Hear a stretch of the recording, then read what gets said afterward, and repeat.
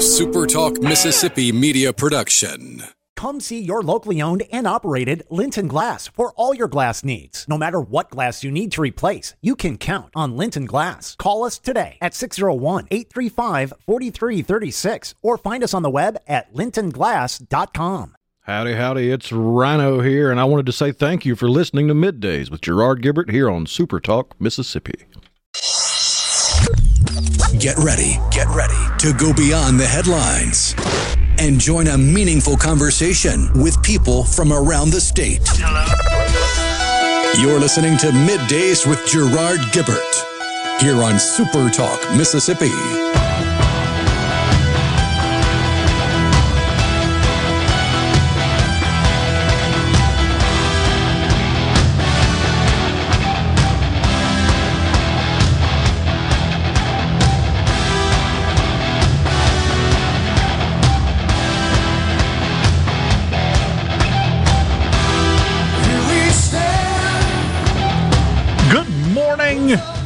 How you doing? A beautiful day. It's a gorgeous day. It's a Wednesday.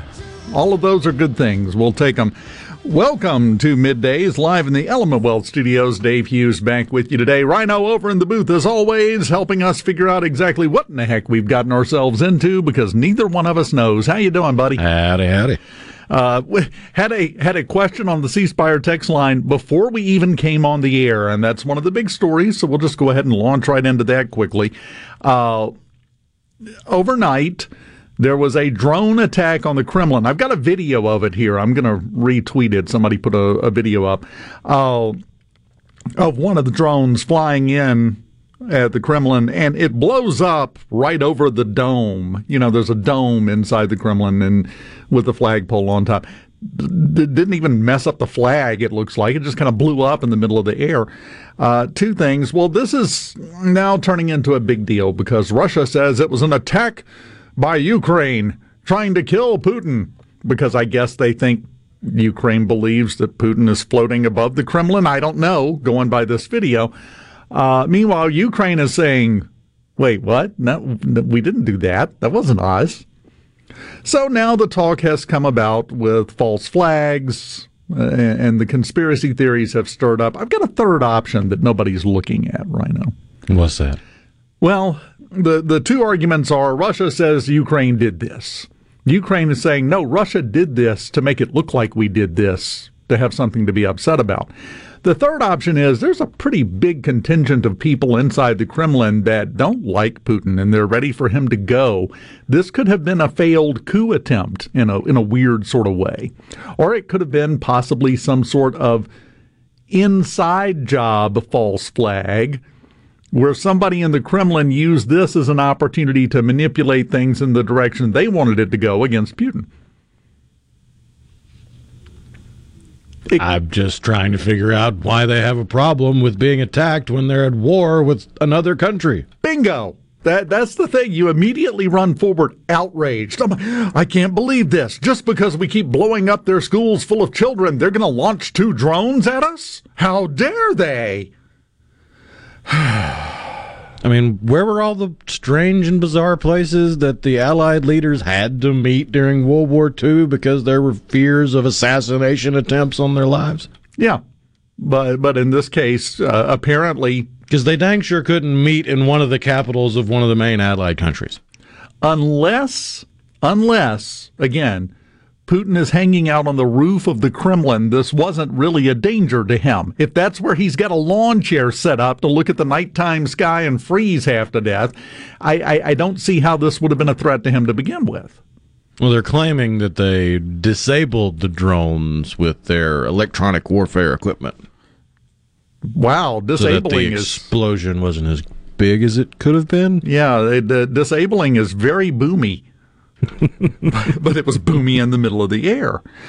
So, this is quickly turning into a PR war of outrage. Oh my goodness, how dare you attack me just because I attacked you? But this is a symptom of a bigger problem worldwide. Everyone is currently way down the wrong path, and this is about to bite everybody in the behind because everyone, the Kremlin, Ukraine, Washington, here in America. Everybody is operating under the assumption that the world's population is stupid. Now, I'm not going to completely argue with that, but not in the way they think. I'm sorry. And Chris from Oxford on the text line was exactly right this morning before we came on the air. So let me get this straight. You're at war with the country and you're upset they tried to kill your leader? Well, don't go to war then? I mean, that's been a tactic for, I don't know, 1,500, 2,000, 2,500 years, maybe even older. When did Sun Tzu write Art of War? That's 3,000 years ago. There were 4 guys in a field throwing rocks at each other, divided into groups of 2, and one of them was the target of both of the other ones because he was the biggest and baddest and the one that was in the lead. That goes all the way back. It's just the way it works. So you don't get to then run forward and be outraged and go, oh, look what they did. What, attacked you? Yeah, it's been going on for a year now. Where's the news in this? But everybody is supposed to be outraged and upset. That's also, I think, partially at least, an overestimation of their own popularity. And by their, in this case, I mean Putin and his loyalists. Well, Russia's not the best when it comes to subtlety or even fully understanding the consequences of their actions on the global stage. Like, they've denied their involvement in Crimea, saying, oh, that was just private contractors. That wasn't official Russian military. Except they started giving long-term service medals to members of their military for fighting in Crimea since 2014. Yeah. Yeah, you just got to... Thomas in Greenwood, guess this Kremlin attack will conveniently divert attention away from the Fed rate hike. It's going up 25 basis points. It's going up 1/4 of a point. I can tell you what's going to happen. I will be shocked if it doesn't. And that's about the extent of my financial knowledge. We will not be holding a financial conversation today because, well, I got $6. Let's just call it what it is. And I ain't investing none of it. I want a burger. That's what I'm investing it in. Lunch. So, yeah. But in all seriousness, I expect them to raise it up. But that's the problem. What do you do to divert attention from a story these days? We've got so many things happening at the same time every day. Attention's being diverted from everything. The concept of this giant media subterfuge where they decide this and decide that to pull attention from this or distract from that. It doesn't work in a world with social media. No. And it doesn't work in a world that has gotten this crazy. I remember back in 2020 when all the nonsense started, you and I were sitting here every day, basically the only 2 people in the building, and we couldn't keep up. We literally couldn't keep up. While we were trying to explain one breaking story, 6 more came out at the same time. It hasn't really slowed down since then. It's no longer about the pandemic, but it is a continuous, nonstop barrage of stories that are breaking. And stories that you would consider, pretty big, pretty meaty stories that need to be talked about. So that almost has kind of lost quite a bit of luster, that argument of, they're trying to distract. I mean, it made sense when you had 3 channels. Yes. And you only got the news at 7 o'clock at night. And it was a little easier to influence what people heard and how much they heard. But in today's day and age, where you have literally all the unclassified information and some of the classified information at your fingertips in your pocket, wherever you go, it's really difficult to swallow the pill that, no, these dark, shadowy figures with funny names are pulling strings behind the scenes. Yeah. We're to the point, Facebook, Twitter, TikTok, YouTube.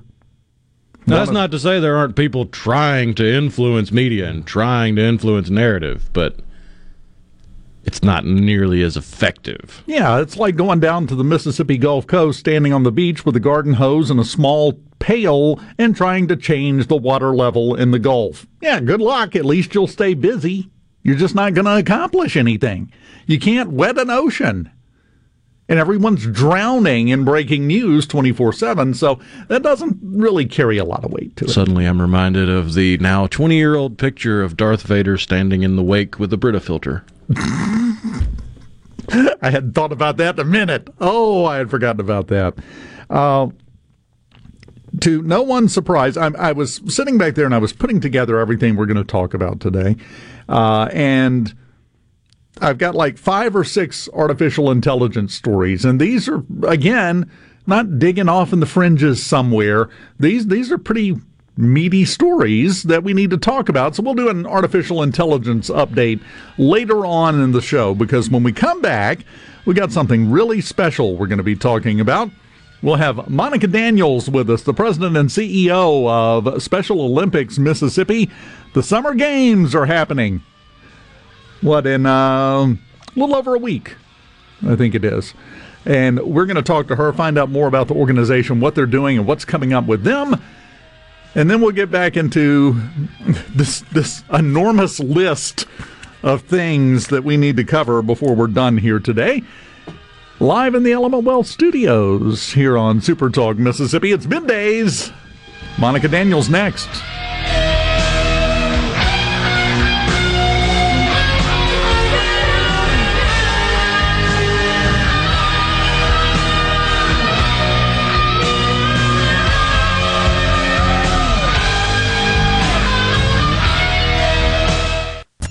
Gerard Gibert.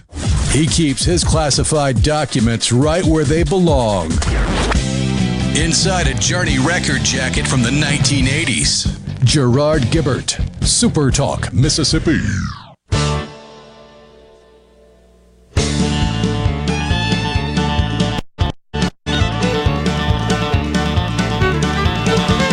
Folks call me Maverick. Yes, I ain't too diplomatic.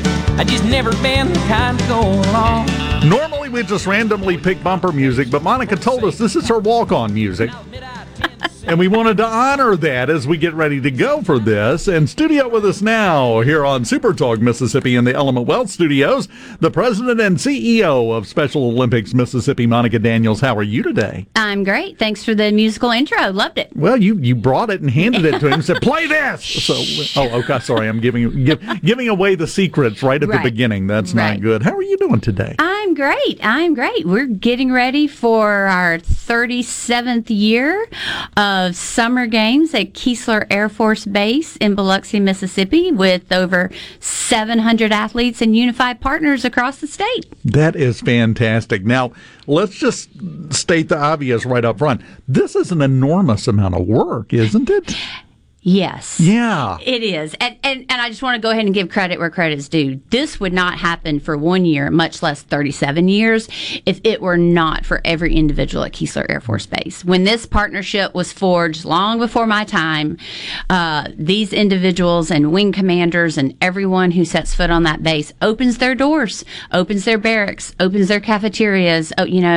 People are presenting medals, they're judging relay races, and we wouldn't be able to do it, and we wouldn't be able to offer Olympic quality experience for 700 athletes that are going to show up next week. So big shout out to Keesler. Well, and that's the thing. This is an enormous event, especially for the athletes that are going to show up.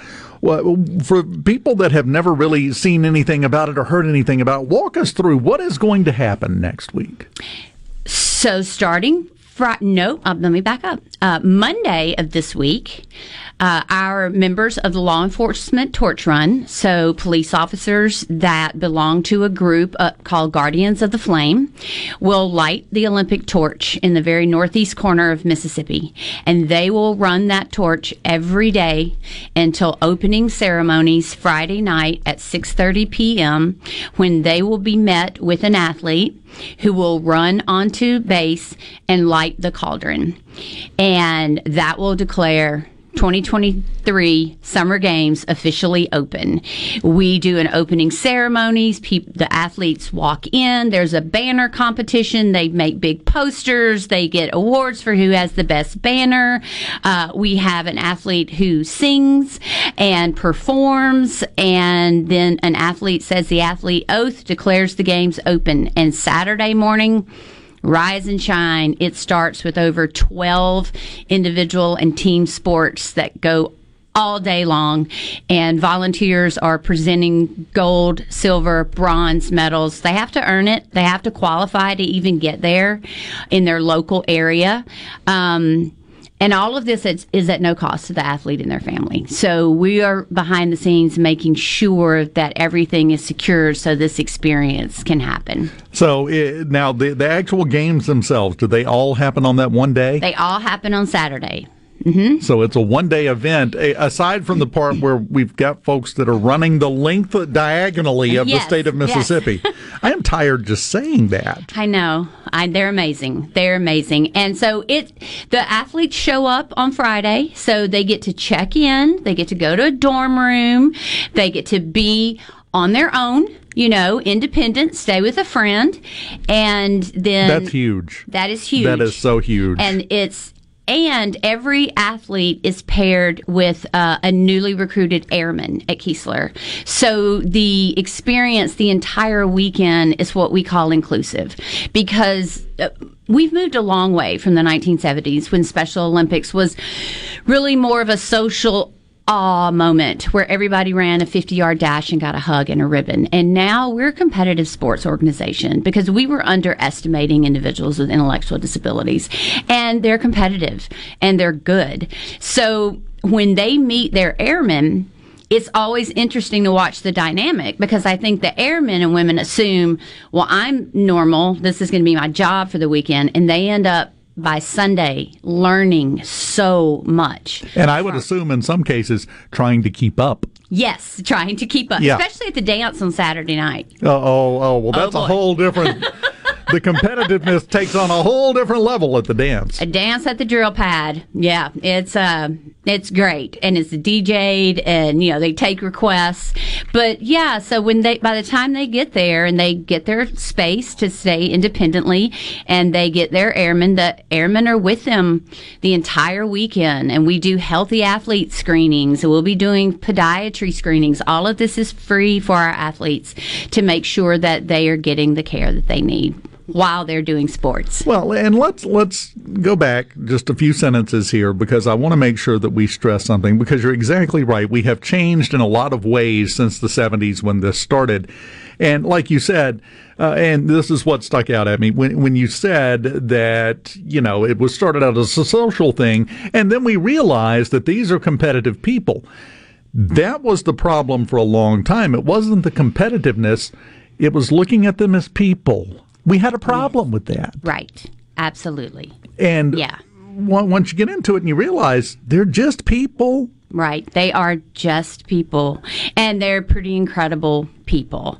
And it just requires a little patience and understanding. But they're also great athletes, and they're great ambassadors. And, in Mississippi, we have about 75,000 individuals with intellectual disabilities, and we are able to touch about 7,000 in any given year, and that's still too small. That's not even a tenth. No. So when we talk about inclusion, and we do events year-round across the state, big state events, not quite as big as Keesler, but big, and bringing on more colleges and universities to come alongside and play flag football with our athletes. And it's just about moving the needle on inclusion and kind of taking away the scary part of this makes me uncomfortable.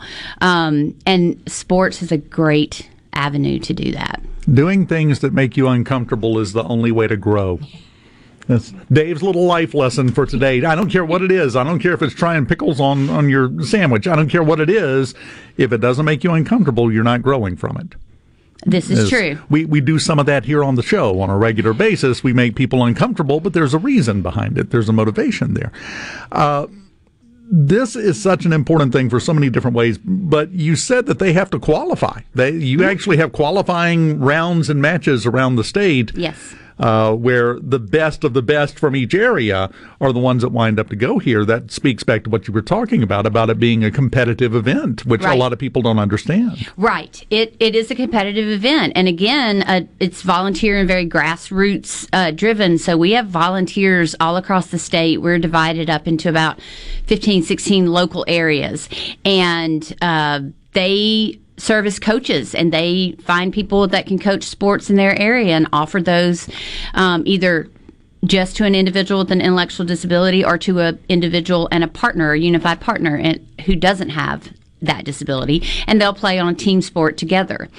And they have to qualify. I mean, they get the rules, they get the heat sheet, and my sports director is on top of it, and he, and it gets a little competitive, and, and sometimes we're not above, using a carrot instead of a stick to maybe give away extra bowling slots if volunteers get their paperwork in on time. It's called a bribe, Monica. Let's just call it what it is. We're beating around this bush here. It's a bribe, but it's an ethical bribe. Yeah, it's not a stick. Yeah. A stick is a totally different thing, but I don't really know what stick you would use on a volunteer. Exactly. So, and our volunteers are great. They can have all the carrots they want. It's all carrot all the time. Bowling slots are prime. Okay, so that's the carrot. Yeah. That's the big carrot. Okay, gotcha. Now, this kind of thing, you said it's at no cost to the athletes and their families. This isn't free, so how do you do this? We work really hard to raise money, and we have amazing community partners across the state of Mississippi that support our work beyond just a donation or paycheck. So we look to companies and organizations to come alongside of us. So we invite them to events. And it's like, if you for this level of support, come be a medal presenter. Have one of our athletes who's a health messenger come speak to your company for a lunch and learn. So it's because it's beyond just what happens at the end of the 50-yard dash. See, and I love that idea that you just threw out, and I hope everyone was paying attention. That is a fantastic idea. If you want to change the way people look at this entire situation and look at this entire group of your fellow Mississippians, invite them to come speak at a lunch and learn and sit there and listen. Right. And I guarantee you're going to have a different attitude by the end of the talk than you had before it started. Right. And we couldn't do it without our community partners either. So we thank all of them across the state. Can you hang on for a few minutes? Sure. Fantastic. We've got Monica Daniels with us. She's got a bundle of carrots, and she's looking for you if you'd like to help. We'll talk about that when we come back. About the Mississippi Special Olympics Summer Games happening next week. We will talk more about it next in the Element Wealth Studios live on SuperTalk Mississippi Middays.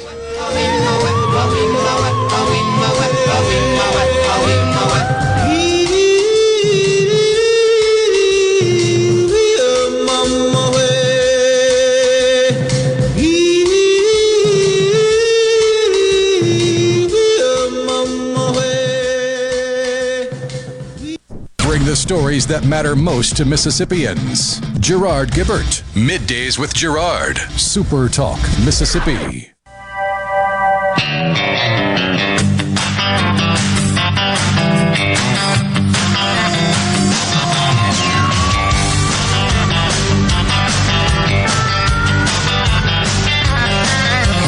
Blue lights flashing in my rear view. The sheriff said, boy, I should have known it was you. You got 14 people in the back of this truck.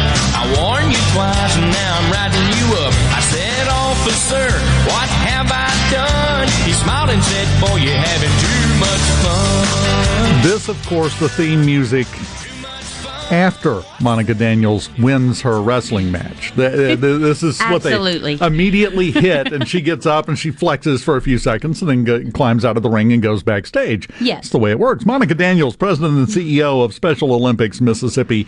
Monica, I'm going to say something that is almost going to sound ironic because you're here and we're talking, and I'm talking about what an awesome job you guys do, but it's in some ways, from the outside looking in, it's a thankless task, but your thanks are going to come next Saturday, aren't they? Yes, your absolutely. Reward. Oh, yes, yes. It's Yes, for everyone. And it's not even, at the end of the day, everybody does want that hug at the end of the 50-yard dash. And there are so many hugs to go around, from Friday afternoon to Sunday morning. There's not a dry eye anywhere. All of our volunteers are crying and hugging and line dancing on the drill pad. And I like to sneak off and go upstairs, and there's a little balcony, and I can just look down and I just see everyone dancing, just from wing commanders to master sergeants to volunteers to moms to athletes to airmen who felt uncomfortable when they first met their athlete, and that is my thing. That is my thank you. It makes all the difference in the world to me. Well, it sounds like you're the person to ask. Who's the best dancer at Keesler? Right. It could be some Dancing with Stars candidates out there. You could. That could be a competition. It could be. I'm just saying. It's a competitive event. That could be a little fun. We haven't gotten there yet. Cornhole will be offered at our next USA Games as a qualifying sport, as will pickleball. Okay, well, that makes sense. So, that's huge right now. Yeah. And that's what I wanted to get into. We mentioned it very briefly talking off the air before we got started here. They have the local events where they qualified to get to the state games.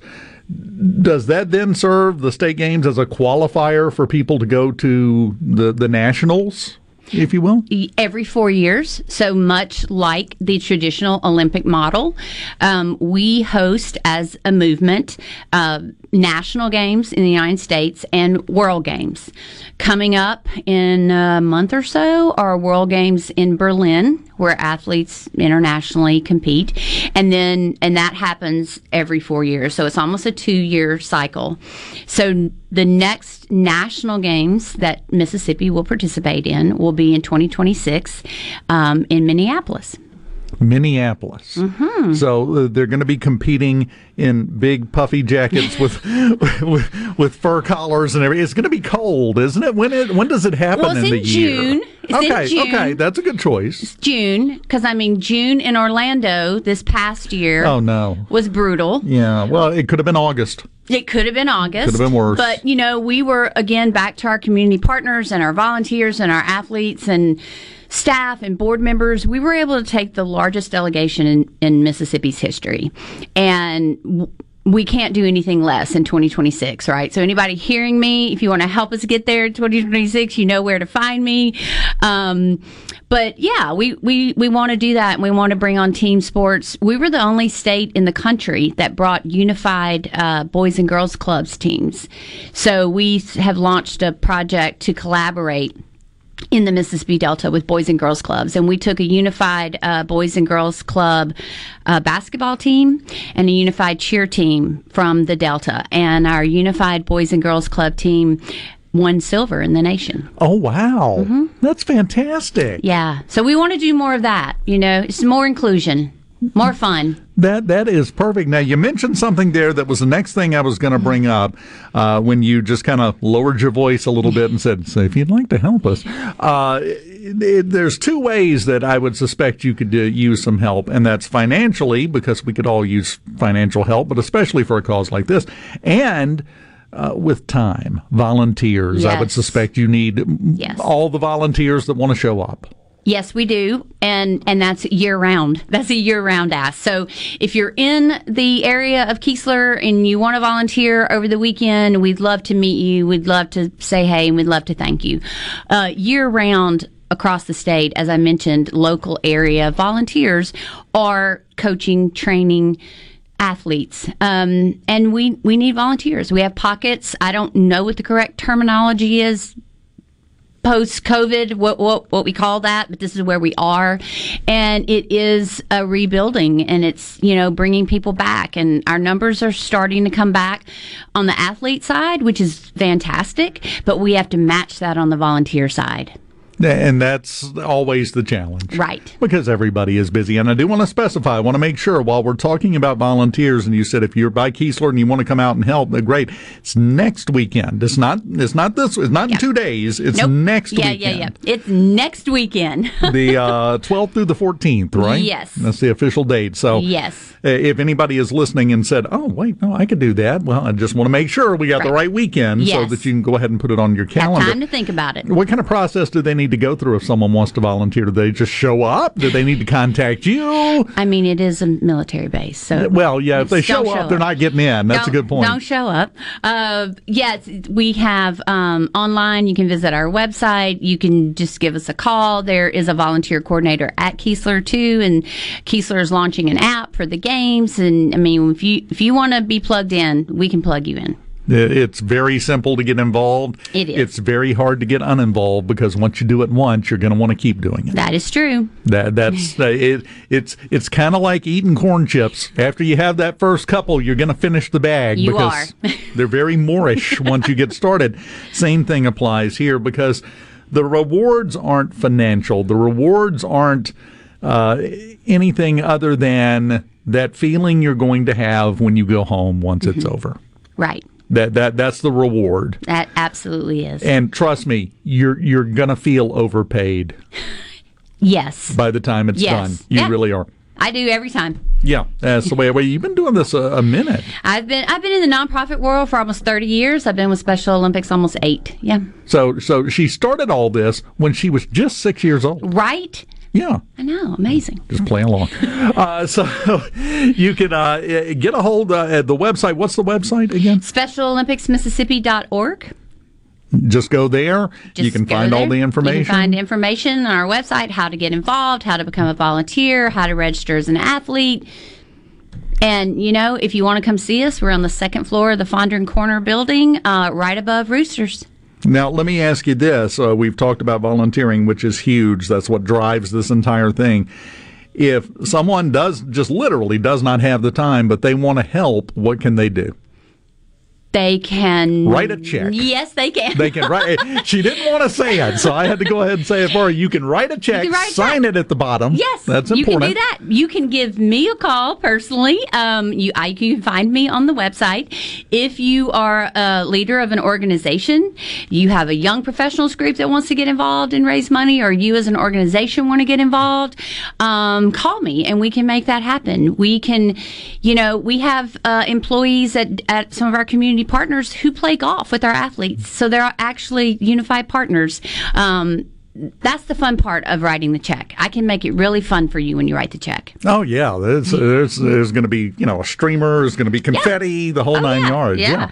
And again, though, the reward that you're going to get, even if you are just writing a check, it's not about promotion. That's a benefit, yes. It's not about what you're doing. It's not about a write-off or anything else. It's what you're going to know that you're helping. And I would recommend anybody that's on the fence about whether or not to donate, just show up next weekend, not as a volunteer. Right. Oh, we need fans in the stands. Yeah. So, and that's it. Yeah, we need fans in the stands at all of our state level events. We need people to cheer them on. And they're good quality events. So you'll enjoy it. And that's the thing. Show up to, even if it's one of the local events, show up, watch what happens. You don't have to get involved. You don't have to say anything to anybody. You will, but you don't have to. Just show up and watch. And then you'll get it. Until you do that, you're not really going to fully get it. Is that a fair statement, you think? Yes. If you want to truly understand inclusion, you have to include yourself in the narrative, even if it makes you uncomfortable. Including yourself as part of inclusion. Now this is graduate level stuff here, Monica. You got to take that step and say, I can have this conversation with someone that is different from me. I can initiate that. I can be the driver of inclusion. And that, at the end of the day, with sports as our vehicle, what Special Olympics Mississippi is about breaking down the barriers of exclusivity. The Summer Games next weekend at Keesler Air Force Base, the 12th through the 14th, as Monica very correctly corrected me on. Don't just show up. It is a military base. There are steps here. Let's not have another Kremlin here. Right. But yeah, please make plans to attend. If you can, volunteer. If you can, donate. What's the website one more time? SpecialOlympicsMississippi.org. So is Mississippi spelled out, or is it just MS? It'll take you there. You can spell it out if you want to type, but you can stop at ms.org and you'll go right there. Monica Daniels, enjoyed it. And I enjoyed it. Thank you. have fun next weekend. I will. Thanks. Middays with Gerard. Good for America. Good for fans of justice and truth. Good for us. SuperTalk Mississippi. This is what we stand for.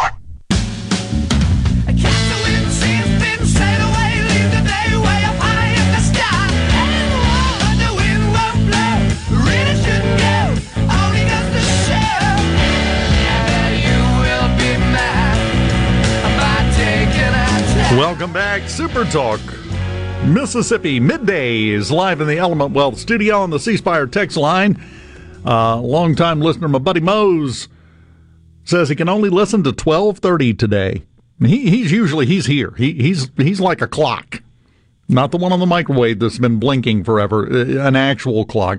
But today, he's got something important to do. The Blood Mobile is going to be at Ramey's in Monticello. He's headed over to give blood, as he does on a regular basis. If you're down in that area in southwest Mississippi, down in my stomping grounds, head over there and give blood too.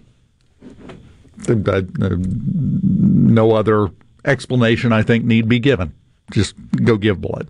It's always a good idea. It's always a good choice. We were talking earlier, I mentioned it. You and I were talking, and I thought you had a great idea.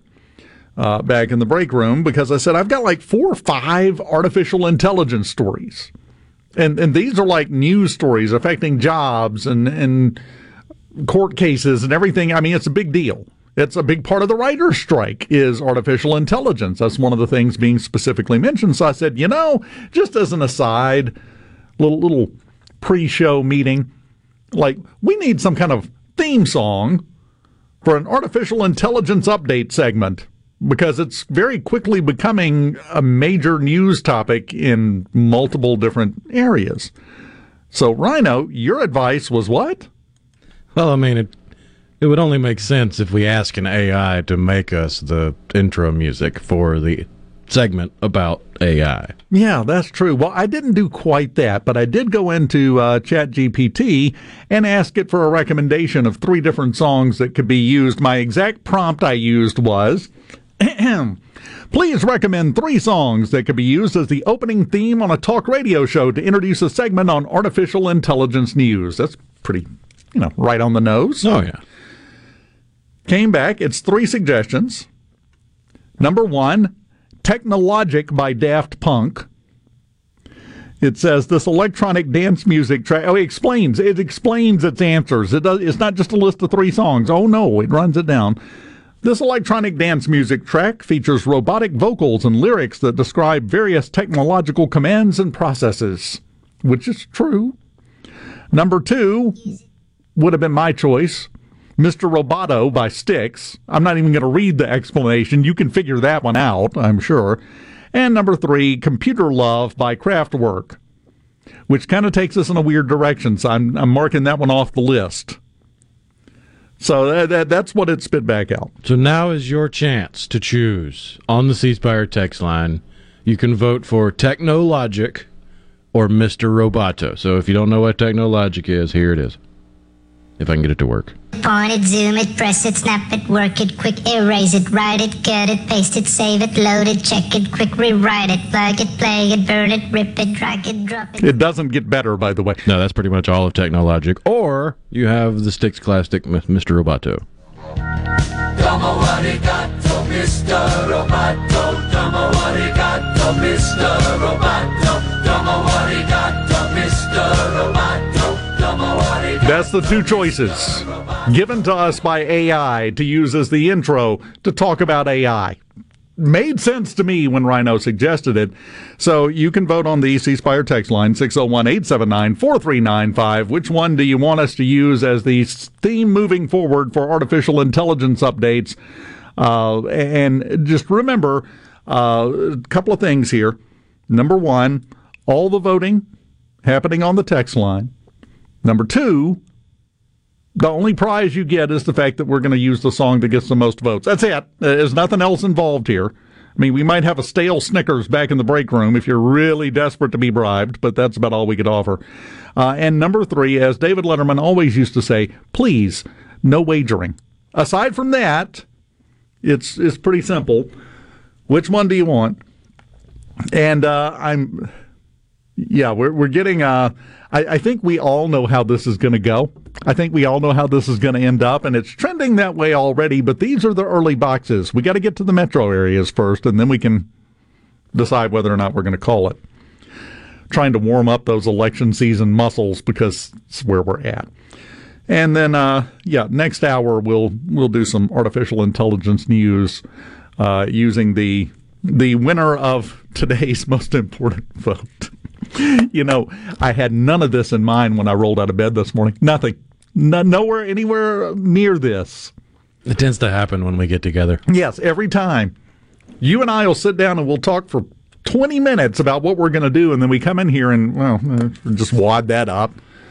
We're talking skunk squirrels today. Yeah, this happens every time. I enjoy it. I think you enjoy it. I'm always down for a good Squatch story. Yeah, don't get me started. We could go down that road, too, if you want. We have Fox News coming up next. We have SuperTalk Mississippi News. And the first hour is done. I don't know how that happened. Hour number 2 of Middays, live in the Element Wealth Studios. Right after that, with artificial intelligence news with a theme song that you're picking, which basically means it's going to be your fault. All that coming up next hour on SuperTalk Mississippi. Stick around, just 6 minutes away. Calls the faithful to their knees. Hear the softly spoken magic spell. Welcome to the show that challenges you to think deeply and look beyond political posturing. You're listening to Middays with Gerard Gibert here on SuperTalk Mississippi.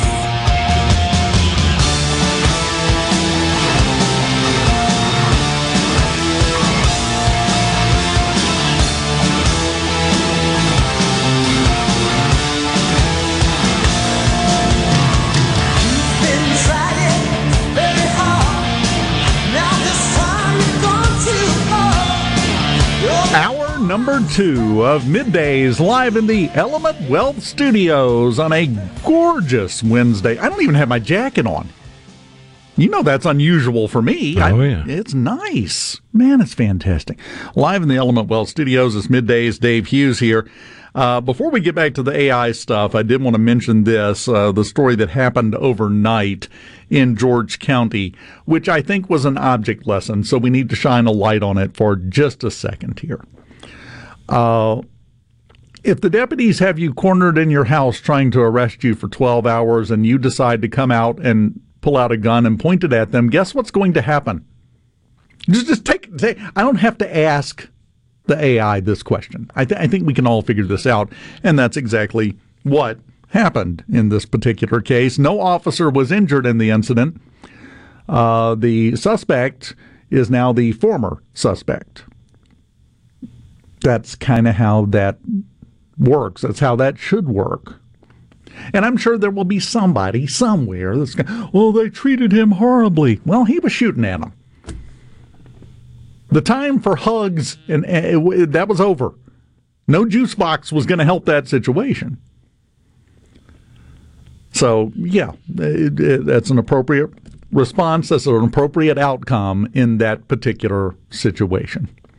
And I just wanted to recognize that, and I'm really glad no officers were hurt in that thing. And, of course, as always, I'm sure there will be an investigation because it was an officer-involved shooting. That's standard procedure pretty much everywhere, and that's fine. That's no problem. But if you got this guy holed up for 12 hours and he comes out guns a-blazing, well, here we are.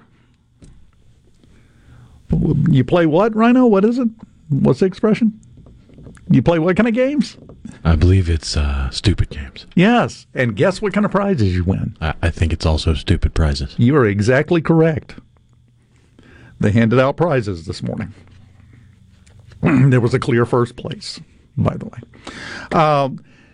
Got a couple of things. Andy and Jackson, okay, I do have to admit, he said, I'm doing a write-in vote. She blinded me with science. I'm tempted to lean towards that just because I love that song. Then Sam from Mount Hermon, I gotta ask here, because we came up with these choices because, well, we asked artificial intelligence what to use to talk about artificial intelligence. Sam, in a modern day, John Henry story, wants to go up against the AI, said, do I really have to pick one of your choices? Isn't there any better choice? Got one? I'm open. We are open 100%. Mose, that's a guaranteed way to meet Elvis. Yes. Every time, that is a guaranteed way to meet Elvis. And let me just say, that situation, the details that we know, I heartily approve. If we handed out more stupid prizes for stupid games, things would calm down a little bit. Yeah, I know that's a controversial statement. I know some people just immediately went, you're going to snap your pearls if you clutch them that hard, number one. But number two, well, I'm sorry. There have to be consequences for actions. If there aren't, the actions get worse. That's human beings, because, I'm sorry, at any age, 30, 40, 50, 60, 70, everybody is about 5 bad minutes away from being a toddler. They are. They're just going to be reacting from their primitive hind brain and pitching a fit, demanding what they want, when they want it, which is everything and now. And it leads to trouble. So sometimes things don't work out the way you want them to, but they work out the way they have to. Wasn't there a Michael Douglas movie about that? Falling Down. Falling Down, that was like in the early, mid-90s. For some reason in my head, it was coming out as Breaking Down, and I'm like, well, no, that would have been a little too on the point. It was Falling Down. He's in the white dress shirt with the horn-rimmed glasses, beating up a computer in a field. Yeah, I remember that. It was a good movie.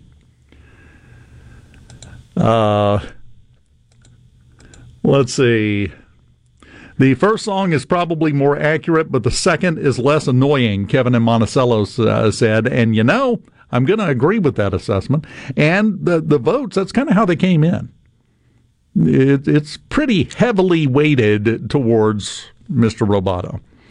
So coming up in the next segment, we'll do some AI news, because some interesting stuff, including a Mississippi story involving AI that we'll get into. I'll probably lead with that one because there was AI involved in this. Well, now the vice president is getting involved, so we know this is all going to be solved. Because if there's one thing that the Veep is right now in this administration, it's an action taker and go-getter. It's getting deep in here. Yeah, I mean, do they give her coloring books and she just sits in her office? What is she? I can't tell you anything she has done for 2 years. I just can't figure out, do the people in her orbit not prepare anything for her to read before she gets on a stage? Or does she just ignore it? Like, do they put in all that work and effort every day to prep her, and she just scans it, it goes in one ear, out the other, and onto the stage to have more word salad? Well, I think it started out as the second one that you said there, and now it's just the first one, because why bother? Why put all that effort in if it's not going to be used? So now, if I had to guess, and I have absolutely nothing to base this on, but if I had to guess... Just observation. Yes, just observation and the way things work. I know how things work. They probably tell her just how awesome she is at this, and we don't need to give it. You've got this. You're going to come up with something way better than we could ever give you, and then they go for a snack while she's out there making an idiot out of herself with what she's saying. Or I'm sure there's a Yaz Queen thrown in there somewhere. Oh, yes, yeah. Several, I'm sure. Possibly a chorus. Immediately followed by You Slay. And then she goes out and she giggles incoherently for a couple of minutes and then goes back into her cave. And at that point, we know whether or not she saw her shadow, and we have 6 more weeks of incompetence in the vice president's office. She hasn't missed her shadow yet, by the way. Just want to point that out. So, yeah, she's getting involved in artificial intelligence.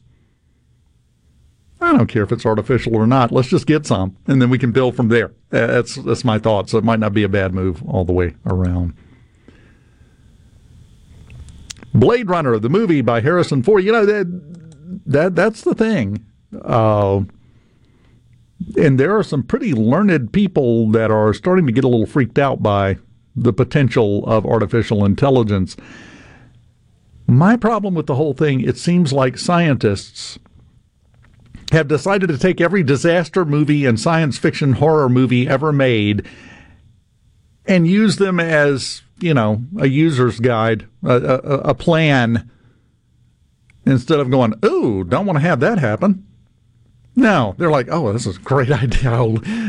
Are you getting this down, Bob? This is great. Look, everybody's dead. This is a great movie. Can we make this? It just feels like that some days, but we'll talk about that because it's not really that. But I'll put it like this.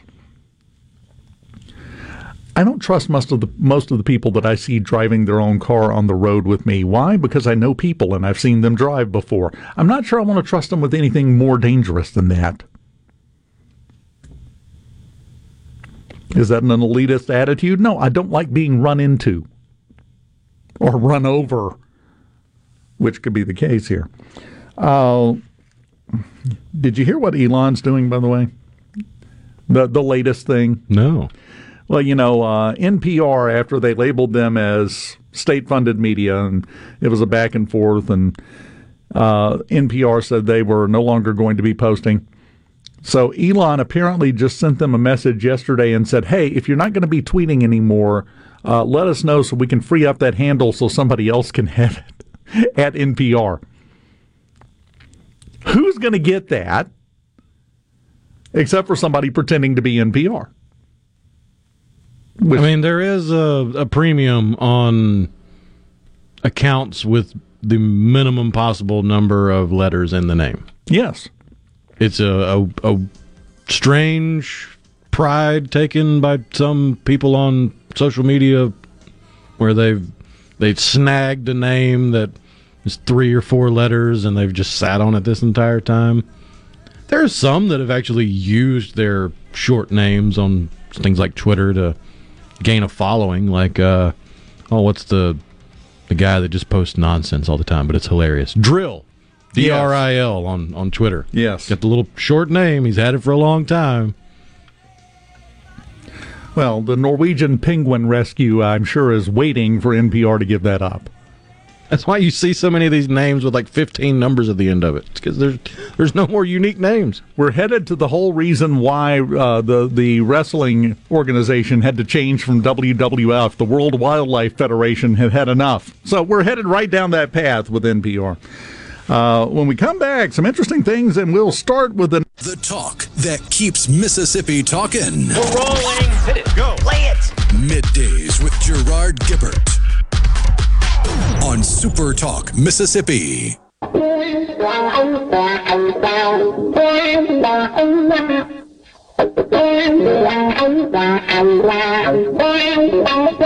Should have went with this. Nobody's going to refuse Hendrix. Come on. And he makes the guitar sing. So it's like he's imbuing intelligence into the electronic guitar. Oh, I like that. That's a stretch, but a good one. I like that. You're exactly right. Welcome back. Middays, live at the Element Wealth Studios. And we held... wait a second. Hold on. Late entry here on the C Spire text line. The song from Rush, Sector Red. I know the one they're talking about, and that's not a bad choice. That's not a bad choice. And we may have to rotate through some because we're getting some good suggestions here that the, ironically enough, artificial intelligence did not come up with. Might be a little lesson in there. But let's go ahead. We've got several big news stories, and I figure we'll just lump them all into one because this is turning into a whole category of news at this point, and that's only going to accelerate moving forward. So it's time. Let's see if we can do this all official. It's time for your official artificial. Well, no, now see, I've messed it up. We just call the whole thing off. I wrecked it. Perfect. Exactly like we drew it up in the meeting during the break. Perfect. All right. Several things, and number one, artificial intelligence is being used for a lot of different things. Everybody talks about the chat bots, but you can use it to get pictures. Got a story about that here in a minute, where a big organization got in trouble by using it to make something look worse than it was. And you can also use it, as Rhino had immediately and originally suggested, to generate music. You can also use it to modify or create video. I don't know if you've seen the kerfluffle, but Governor Tate Reeves' team used, obviously, some AI. Looks like, I guess they could have done it the old-fashioned by hand way, but it looks like an AI job. It's very well done. And put Governor Reeves' face over Clint Eastwood's face in some of his famous movie scenes where he's just gunning people down in the streets, and released it on Twitter yesterday. The governor with no name. Yes. The outlaw Josie Reeves.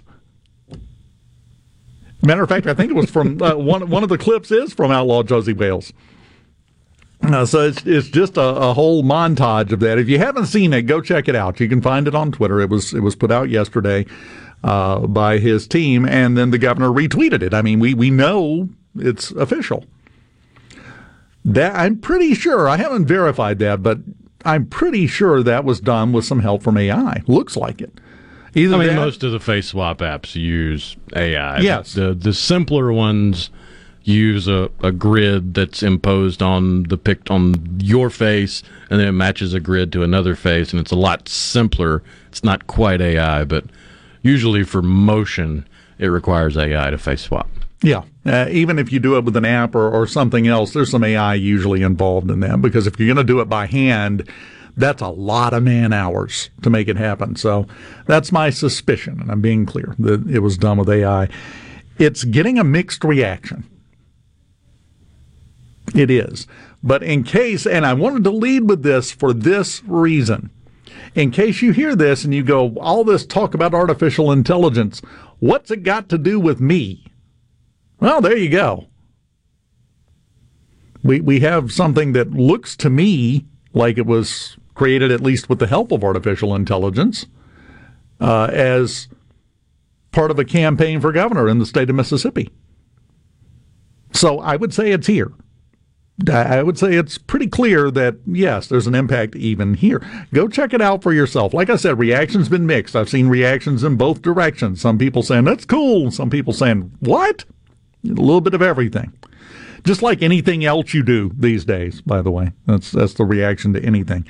Told you about Vice President Kamala Harris. She is having a meeting or participating in a meeting. I'm not going to say she's having a meeting because, no, that makes it sound like she has a lot more agency in this than she actually has. Because she doesn't have that much in this particular situation. But she is participating in a meeting with CEOs of various companies. Tech company CEOs, they're going to have a meeting about artificial intelligence and safety this week. Leaders of Google, Microsoft, Anthropic, OpenAI are going to be at the White House tomorrow to have this meeting and discuss this. As you know, artificial intelligence, we talked about this yesterday, one of the things they're discussing in the writer's strike. It's one of they don't want to be replaced by AI. They're not alone, but this is a problem. Because, I don't know if you've seen this news, this is pretty big news today, actually. IBM IBM has come out and said that they are basically going to let 8,000 employees go because they can be replaced by artificial intelligence. Now, not in the future, not, over the next 10 years. No, they're talking right now, 8,000 people losing their jobs. They're going to be replaced with AI. That's right now, and that's not the only company doing things like that. Then there are other companies that are looking at AI and going, oh, this is a great opportunity. Amnesty International is one of those. Did you see what they did? No. Okay. Amnesty International, they go around and protest various things, as you know. Well, they posted a bunch of pictures online from the national protest a couple of years ago in Colombia, and they were there. And some of their folks getting hauled away by the police. The problem is they were faked. Those people didn't exist. They were faked by artificial intelligence, and they got caught after they released them to show how horrible the brutality was that they had to suffer fighting for rights of every human. Yeah, everybody pointed out, for example, that one of the flags, this picture I'm looking at, it's a girl being traumatized, being hauled away by these stormtrooperish looking officers, military officers, and she's got a flag wrapped around her. It's the right colors, are in the wrong order. Don't know whose flag that is, but nobody caught that the AI messed it up. So now they've had to take them all down. They've apologized, but the fact that they were willing to do that with a straight face and not say anything, not say, well, this is a simulation of how bad it could have been. Just put it out there like, look at our poor worker and how they suffered. That's like saying, man, those ghosts are being mean to Pac-Man. They just won't leave him alone. Look at that. All he wants to do is have a snack, and they're just terrorizing him. It's the same thing. It's computer generated. So they got busted. They got caught. I hope you think for a second they're the only ones that either are planning on doing something like that or have already done something like that, because it's gotten good enough just in the last month or two where you almost can't tell sometimes. I mean, a lot of times, fingers, teeth, sometimes you can catch it pretty easy. Especially in a social system that is it's made up with the majority of people only looking at a glance. Yeah. In the headline-only society, it's a lot easier to fool people with AI-generated imaging because they're just looking at it, scanning it, and not actually taking it in and trying to figure out, okay, how did this happen? What's going on here? It's just, oh, look, it's something that matches my predispositions. That leads perfectly into the other point here. This is not something that is coming. This is not something that is going to happen down the road.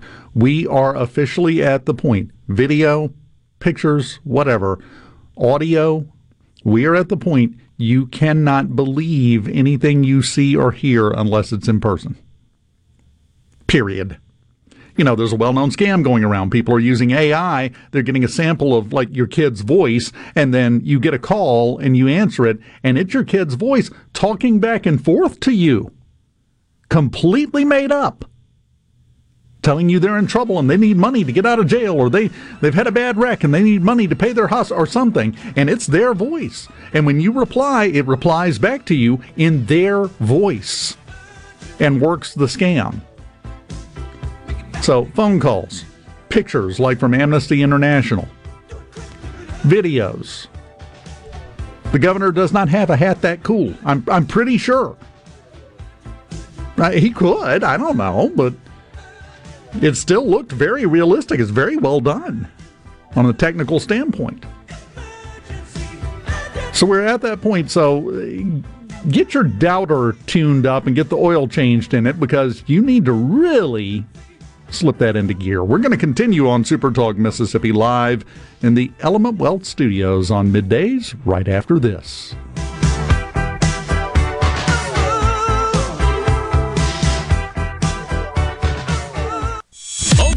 everybody ready? I'm ready. Ready here. Middays with Gerard Gibert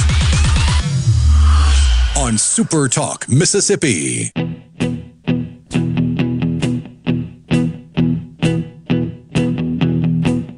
When I wake up, well, I know I'm gonna be the man who wakes up next to you.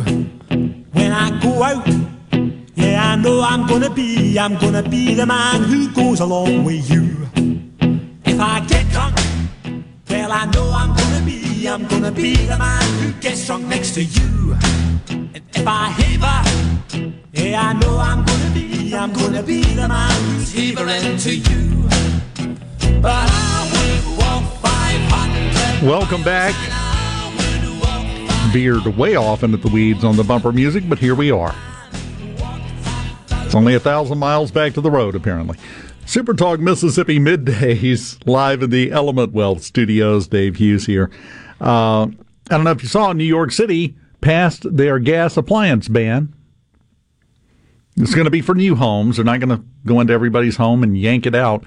Here's what I find interesting. You know who's against this idea? Who says it's a bad idea and doesn't like it? President Joe Biden. The Democrats in New York passed this, and Biden's like, no, don't do that. And being the strong, forceful leader he is, they said, yeah, we're going to do it anyway, and did it. Did you see the other story coming out in New York about stolen vehicles? Yes. They're going to hand out 500 Apple AirTags.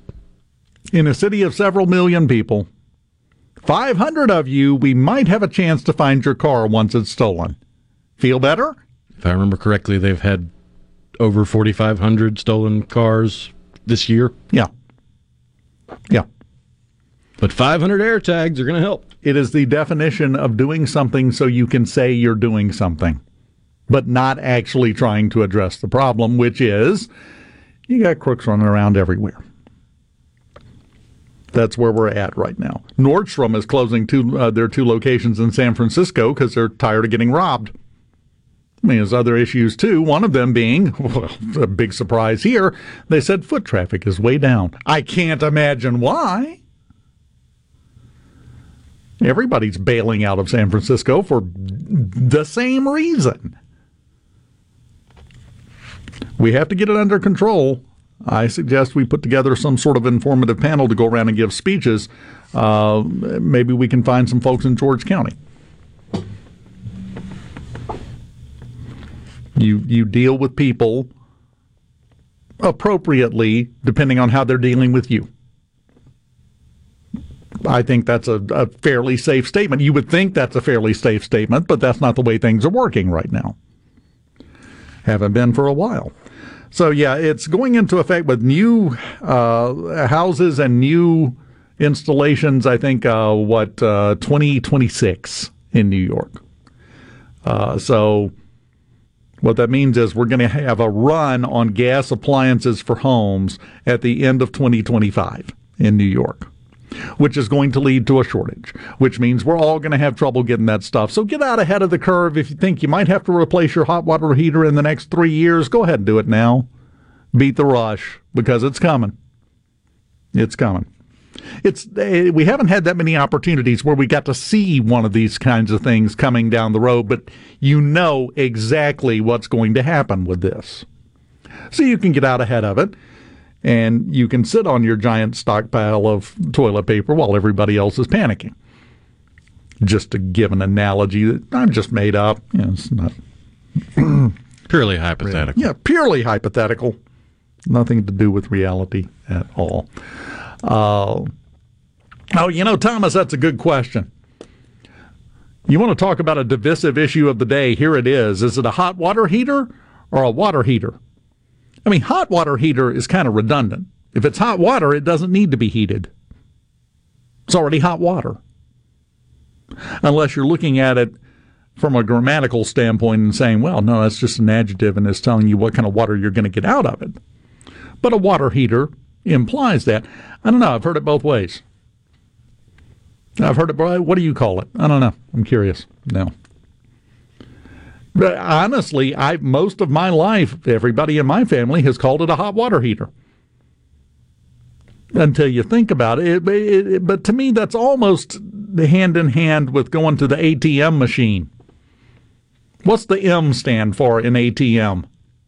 It feels like there's just a few redundancies built into certain colloquialisms. Or just general misunderstandings, like Chester drawers instead of chest of drawers. Yes. Well, sometimes that happens just to. And I'm still not quite sure what a chifforobe is. I don't know. I've seen so many things labeled chifforobe, I'm like, none of these things have anything in common except they're made of wood. You know the one that gets me that I couldn't pick out of a lineup? Credenza. I know the word. What is it? Is it a footstool? Do you store pets in it? I don't even know what you do with it.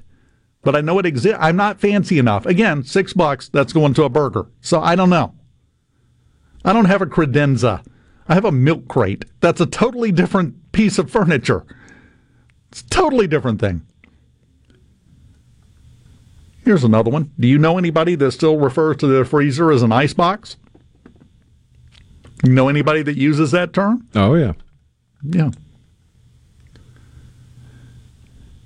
Okay, Mo says it gets the water hot and keeps it hot, so technically it's a hot water heater.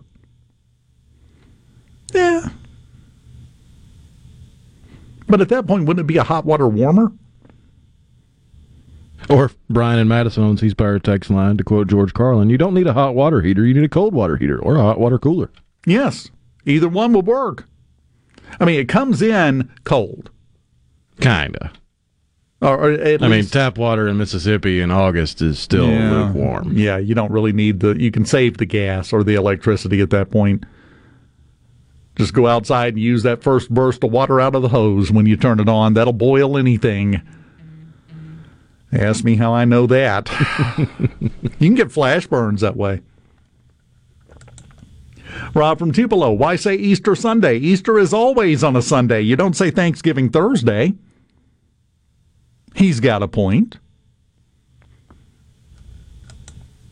Johnny in West Point, slow news day. No, we just kind of go where the wind takes us sometimes, and it's blowing in this direction right now. What about mud dauber versus dirt dauber? I've always heard dirt dauber. Yeah, it heats the water and then keeps it hot. Paul, you're right, Paul and Meridian. It heats the water and then keeps it hot. But that you're not heating hot water, you're maintaining hot water. So it's either a water heater or a hot water maintainer.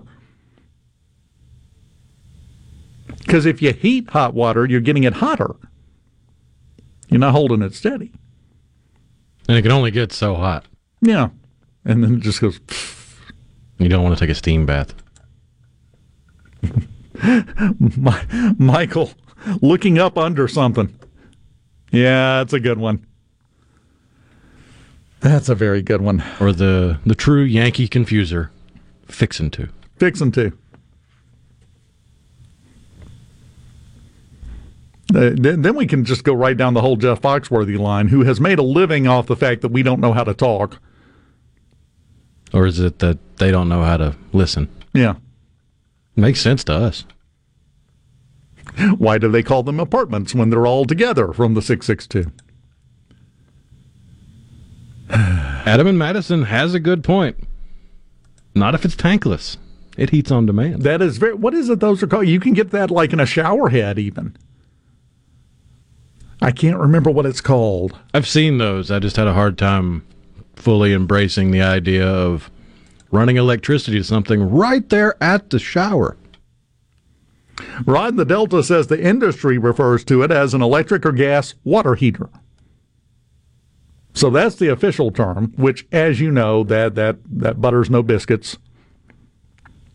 But that is the official term for that. Hot water, Jim and Hernando, hot water heater is like saying PIN number. Yeah. Oh, those are like warm water heaters. Okay, yeah.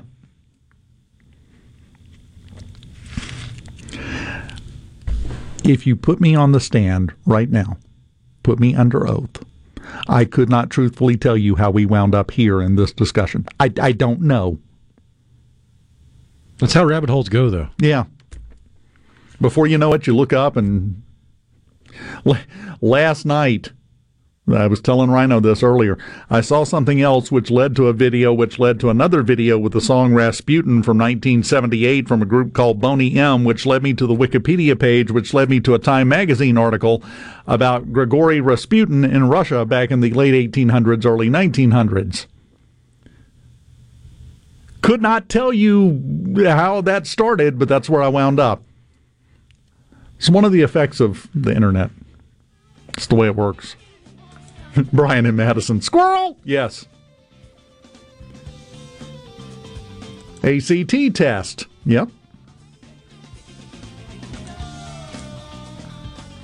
Hot water tank. Okay. Yeah. Now we're getting into a whole thing, but we're eliminating the function.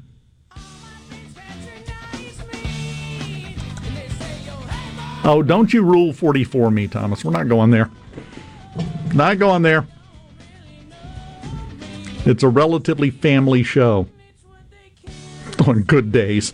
We are live in the Element Wealth studios here on Middays on a Wednesday.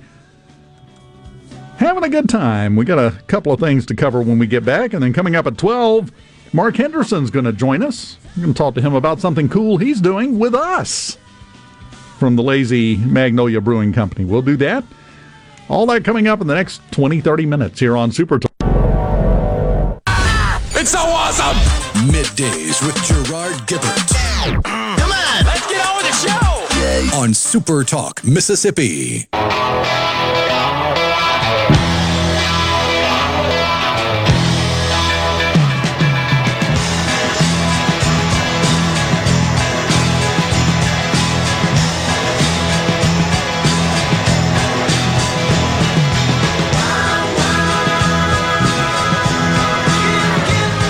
Sam from Mount Herman, almost getting personal with this whole line of thing. He said, why do people look for something when they don't know what they're looking for? I will confess, I have literally used the phone on my the flashlight on my phone to try to find my phone under the bed. That's why. Because we're stupid. That's the only answer I've got for you. Speaking of which, Rhino, they have announced the 2023 class of inductees for the Rock and Roll Hall of Fame. I do not understand what rock and roll is. I thought I had this down. I thought I understood what rock and roll was. Obviously, I don't. The performer category. Starting out with somebody who has never been happier in their life that a TV show existed than this person, Kate Bush, will be inducted into the Rock and Roll Hall of Fame. I'm pretty sure Emily Post would recommend she write a thank you note to the Duffer Brothers for using Running Up That Hill in Stranger Things, because she wouldn't be on this list without it. No. Nowhere near it. Nobody knew who she was. Nobody remembered her until that show. And then that song got in everybody's head, and here we are. So I guess that means in what, 20 years, Natalie Imbruglia will be inducted because Torn will be used in some popular show? Well, if we get one more balloon flying over the country, they're going to put Nina in. Aside from Kate Bush, Sheryl Crow, Missy Elliott, George Michael, Willie Nelson, Rage Against the Machine, and the Spinners. That's your 2023 Rock and Roll Hall of Fame inductees. There are several names on here that no one has ever, even if they were drunk and squinting, saw them as a rock and roll performer. Willie Nelson is a national treasure. He is an icon. He is a wonderful person. He is not a rock and roller. He's never even drifted in that direction.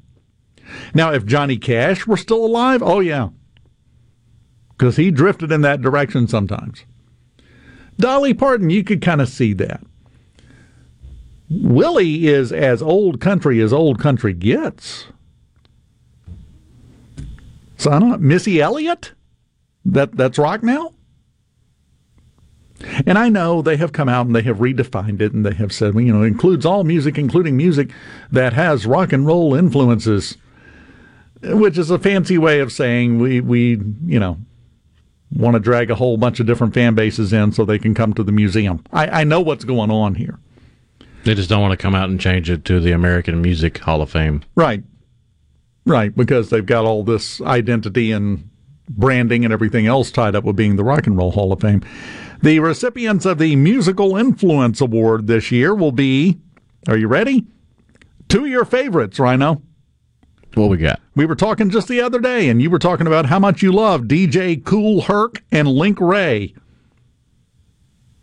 He has all of their albums. They made it. Yeah, it's party time, man.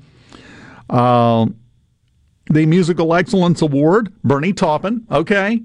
Doing okay so far. Al Cooper and Chaka Khan. Chaka Khan. Let me, and I hope I'm not asking this too soon, rock you, Chaka Khan. The Ahmet Erdogan Award recipient is Don Cornelius. Okay, just music in general. Yeah, Don Cornelius. I'm fine with that. It's for that award is for a non-performing industry professional who's had a major influence on the creative development and growth of rock and roll music that has impacted youth culture. Still kind of stretching the whole definition of rock and roll to me, but yeah, Don Cornelius, extremely influential in the sound and the music and every. So okay, yeah, we'll spot you this one. That's fine. We are working so hard to do things and call them something else. Missy Elliott is not rock and roll. Willie Nelson is not rock and roll. To paraphrase Johnny in West Point, Willie has done a lot of rolling, though. Oh, he's done the roll. That might be what got him in. Very limited in the rock department. All-time gold medal all-star winner on the Rollin'. So, yeah. You have a very good point. And Philip, says Willie wrote a lot of songs that were recorded by rock artists. That's great, and you're right, but he's being inducted as a performer, not as a songwriter. It is literally the performer category that he is in. I don't remember the rock shows. I'm pretty sure Waylon didn't participate with him in the big rock shows. I don't know. To me, it's just stretching it. And if we keep stretching things all out of shape, we lose the right to complain about why things are in such bad shape. Well, we stretched it there. Just in general. Coming up after the news from SuperTalk Mississippi News, Fox News on the way as well. And then we're joined by Mark Henderson with the Lazy Magnolia Brewing Company. Something really cool going on. We're going to tell you what he's up to with us next here on SuperTalk Mississippi Live in the Element Wealth. Get ready to go beyond the headlines and join a meaningful conversation with people from around the state. Hello?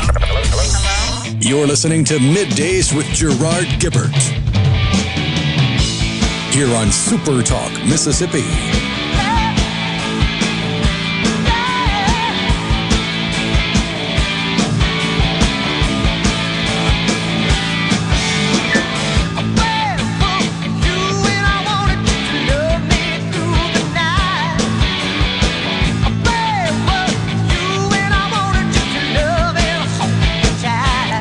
Welcome back. Hour number 3 on MidDays, live in the Element Wealth Studios. Dave Hughes here.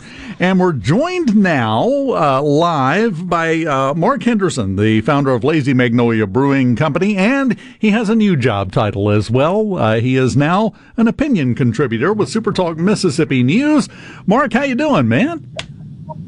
I'm great, Dave. How are you? Doing fantastic. Now, and let's just get right into it because I absolutely love what you're doing with your series of columns. His first one is up on the SuperTalk News site, and it's kind of an introductory. It's the old standard of how you give a speech. You tell them what you're going to tell them, then you tell them what you just told them.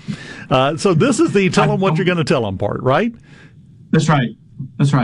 Get out ahead of it. It was a great opportunity. Really appreciate you guys giving me a forum to to have some of these conversations about entrepreneurship and where we could take the state of Mississippi. Well, and you already make some good points if you just read through it, because I read it and it really resonated, because I can tell we have a very similar attitude about a lot of things. So many people, their main stumbling block is themselves. They get up inside their head and convince themselves that that'll never work, so they never try, and that's why they don't get where they need to be.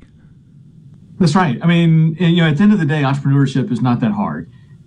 Every day, all of us have 1,000 little ideas about things that we see in the marketplace, things that are not working, and ways that we can fit into that. And what happens is people start thinking about it. They think of all the millions of ways that can go wrong, and why that job or why that task cannot possibly work.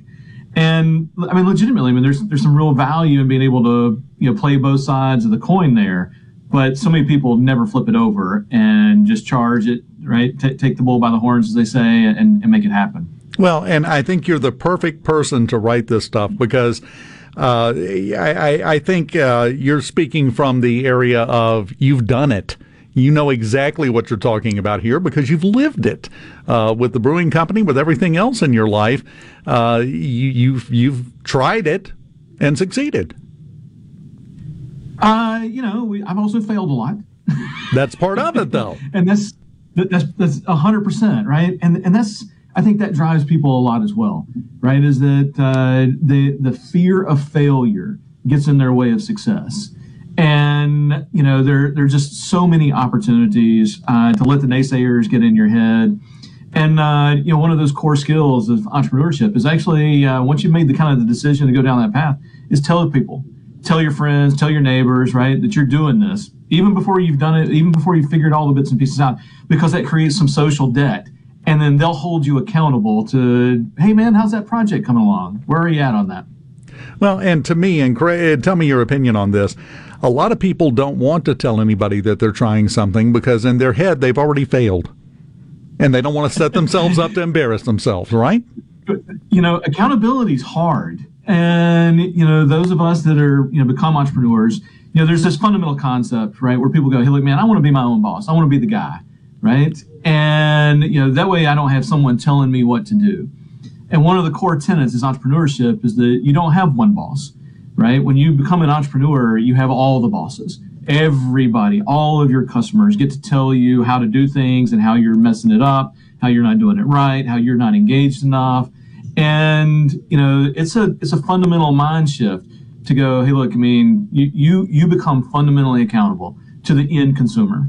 And it's a hard bridge, for sure, but it's one that you actually have to make. And invariably, we all make it along the way. It's just, do you embrace it young enough and soon enough in your career to actually really dive down into it and make something of it? Well, a lot of it, and you spoke about having a lot of failures, and that is a very common story from entrepreneurs. You're going to fail a lot, but you got to remember, if every 10 times you get up to the plate in baseball, you get a hit 4 of them, well, you're in the Hall of Fame at that point. You're one of the best to ever play, which means 6 out of every 10 times you blew it. But you have to get past those. And that's exactly it, right? Is that one of the things that I think about is at some level there's a question about whether or not this life is a simulation, right? And if it is a simulation, then we're incentivized. Make the best of it that you can. And if it's much more significant than that, then you should still make the best of it that you can in everything that you do, in every way that you work. And so, the failures are part of what lets you grow. They're part of what teach you, how things are going to happen. You've got the plans. And I like to tell people that hope is not a plan. But at the same time, you've got to be hopeful that things are going to work out the way you thought they were going to work out. And they never do. And you've got to learn how to pivot. And we're going to talk about that as we kind of introduce some of the concepts in the column. Well, and you have a great way of referring back to Yogi Berra because you explain all 150% of what makes up a good entrepreneur at the top. Go read it. You'll see what I'm talking about. It's great. But what you just said brings to mind another quote from Mike Tyson, who said, everybody has a plan until they get punched in the mouth. That's what happens. That's exactly it. So, my personal experience with that is that Leslie and I started the very first brewery in the state of Mississippi. And, there was a whole lot of people that said, no, you can't do that. That's illegal. It will never work here. All the things that go into that. And we did it anyway. And we had a go of it. And then 9 months into the business plan, we lost everything. We were located here on the Mississippi Gulf Coast. Katrina comes through. The eastern eye wall of Hurricane Katrina ran over Lazy Magnolia Brewing Company, quite literally. And it wiped us out.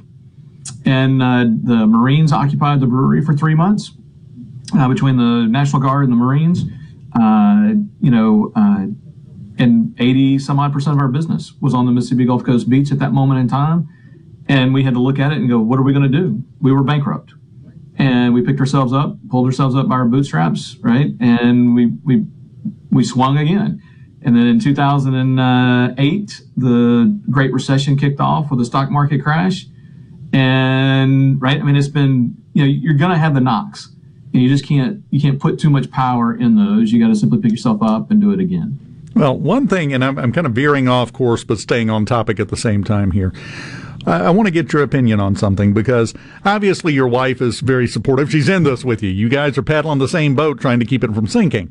We're partners. Close family members are another story, but the people your friends, your acquaintances, the people in Sunday school, at church, the people that you see in the neighborhood, a lot of times they're going to be much more critical and have less belief in your ability to succeed than a total stranger, won't they? My mother, who was an entrepreneur in her own right, when I told her what we were going to do, said, I don't know if you should do that. And, I mean, she had run several successful businesses herself. And, it was pretty wild to have my own mother, who had raised me to be the way that I am, go, man, I'm not so sure about that. And so, yes. And not only that, you'll hear a lot of people say, well, I don't see why you don't do it this way. As an entrepreneur, we don't get credit for juggling one ball. And, when everybody looks in from the outside, they see this one thing that's very important to them that you're not doing perfectly. As an entrepreneur, you only get credit if you juggle all the balls. And that's a huge thing, because everybody gets to come in and say, hey, look, I don't like the way you're juggling that red ball. And you go, well, it's not hit the floor yet. So, you can judge me, but I'm doing the best I can. Well, and I think there's a psychological component to it as well, not with your mother, because that was a different thing. Moms are their own separate category over here. We just keep them over here. That's right. But with people that know you, that are going to be critical and tell you, what you're doing wrong, this is never going to work, I think psychologically part of that comes from the fact that they know you. And if you can do this and succeed, what's their excuse? They have to admit to themselves that they haven't followed up on their dreams and their ideas and their plans, and we're not equipped to do that as human beings, so they have to try to tear you down. Now, somebody that's never seen you before, oh, this is cool, this is great. So I think there's some psychology that goes into that, too. It is, and there's a little bit of envy. And, right, there's the distinctive difference between jealousy and envy. And there is some of that, and you see it. You think that your biggest critics are going to be your competitors, and invariably, it is always the enemy within that is the more painful enemy. Yeah, what's interesting? I mean, you absolutely see that, but you'll be amazed at the number of people that show up in your critical and moment of need, right? And randomly give you the little bit of encouragement that you need at exactly the right time to keep your head in the game, right? And to keep your shoulder to the middle, so to speak. We're up against the break. Can you hang on through the break? Talk a little bit more? Absolutely. Fantastic. We've got Mark Henderson with us, the founder of Lazy Magnolia Brewing Company, and now his mom's favorite son. We'll continue. I just had to get the reaction out of that. We'll continue talking to Mark, who is also now an opinion contributor with SuperTalk Mississippi News here on Middays, live in the Element Wealth Studios next. That's all right. That's all right, now, Mama, any way you do.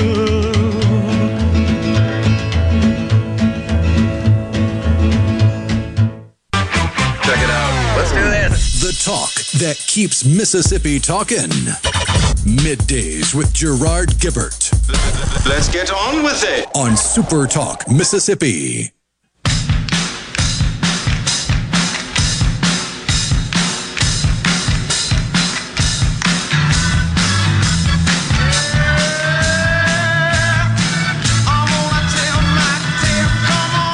Welcome back. SuperTalk Mississippi, live in the Element Wealth Studios. Dave Hughes here, and I'm joined by Mark Henderson, the founder of the Lazy Magnolia Brewing Company. And I love that you're contributing these columns to SuperTalk Mississippi News, because I don't think people realize I made a baseball reference earlier. Being an entrepreneur is a lot like baseball. It's 90% mental. It's in your head more than anything else, isn't it? It always is. And, it shows up in just a variety of ways. We all doubt ourselves.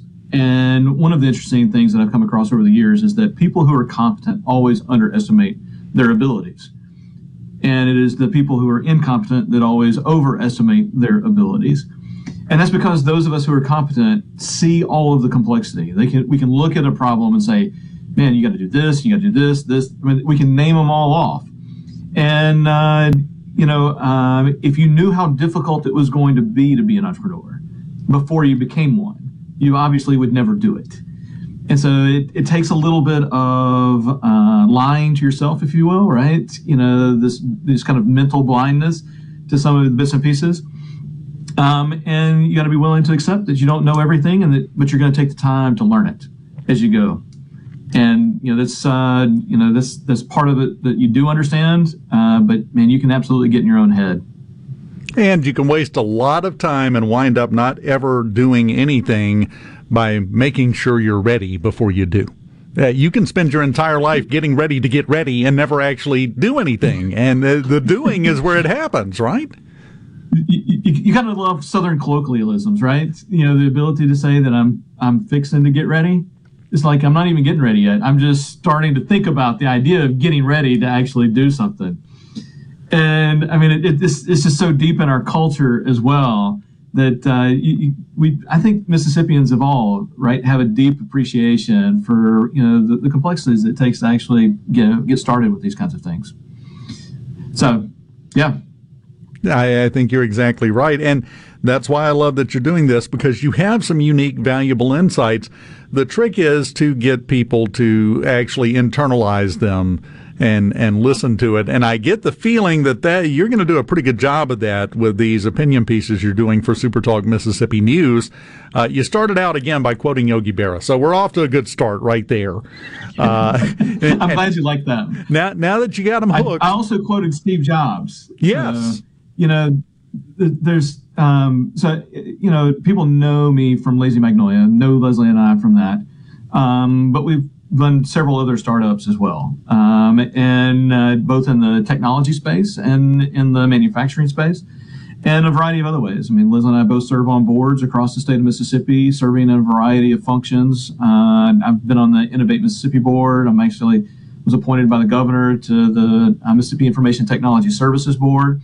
So we've been deeply engaged in Mississippi, and we've got 25 years now of really deep experience, and we're getting old. I mean, I've got gray hair now in my beard, and it's wild to think that. Mark, don't start with me, Mark. Don't start with me, Mark. Are you seeing that? You're going to complain about the gray in your beard. Look at this. I don't think I could take it. I mean, Dave, you have a amount of wisdom that most of us would, hopefully attain someday. Is that what we're calling it now, is wisdom? I've heard a lot of other terms for it, but not wisdom. So thank you. But, the idea here is that we get a chance to share that. And, one of the critical things I've learned along the way is that one of the most painful aspects of entrepreneurship is, and this is true of any leadership position, and I think a lot of your listeners will know this, it's the loneliness. When you're the guy who's having to make the decisions, and you cannot share that burden with anybody, right? I mean, you're making really, really tough decisions, and you feel, you feel loneliness at a level that almost no one else can understand. And unless they've been there and they've done that, they just cannot really appreciate the depth of that loneliness. And, as I've traveled the state and talked to people on the way, it's a common thing. We all share it, and so, but we never talk about it. We never embrace it, and we never share the burden even amongst ourselves. And so, part of this is, part of that as well, right? Letting other people know that there are other people in the same boat and have, suffered through the same trials and tribulations, and that somehow, right, there is a path to the other side, even when you think it cannot happen. Well, and it is an entirely different world the first time something happens, and you go, well, let me ask, and then you realize, no, wait, I'm the one that gets asked. There is nobody for me to turn and go, what do you think? No, I'm it. The buck is fully stopped right here. And you're right, that can bring about a bit of loneliness. But that ties back into what we were talking about in the last segment when I said that, people you don't even know are going to be more supportive than the people that do know you. I would suspect, and tell me if I'm wrong, a lot of times, surprisingly, your competitors will be more supportive than anybody would think, right? Oh, absolutely. Yeah, no. It's in fact, that's one of the crazy things, right? Is they actually appreciate how difficult the task is. I was out at dinner one night at one of the chamber events or something of the nature, right? And this successful businessman came up to me, clapped me on the shoulder, right? Shook my hand, and he says, "Hey, Mark, you survived Thursday?" And I was like, "Thursday?" And I had to think about it for a second. And Thursday, for those of you that are not in the entrepreneurship business, Thursday's a big day because that's the day we all make payroll. And you sit down and you make sure that you make that everybody who works for you gets paid, even if you don't. And when he said that to me, right, and I got a chance to truly internalize what he was saying, here it is. I'm talking to a successful businessman. He wears a suit, and he's tall, and he's good looking, and he's obviously has the trappings of success all around him, and he still feels my pain of how do you make payroll on Thursday? And you go, wow, man, that's powerful. Well, and that is a very, very valid form of emotional backup. Just a little comment like that, because all of a sudden, that's right, that takes some of that loneliness out of it a little bit, I would think. Absolutely. Yeah, and along the way, people. I've had a young man come to me one day and said, "Look, man, how did you get your business financed? How did you actually do this?" And I'm going to, as part of the column, I'm going to tell the story of how that actually happened and what it took to make that happen. But he said, "Hey, look, man, I've been to like 3 different banks and they all told me no. How did you do it?" And I said, "Man, 3 banks? Is that all?" Because I went to all the banks and they all told me no. And he says, "What do you mean all of them?" And I said, legitimately, I went to every bank in the 6 coastal counties of Mississippi, and they all told me no. We could not loan you any money for such a crazy project to do something like a brewery in the state of Mississippi. Well, and especially in that case, because you were blazing new territory, literally.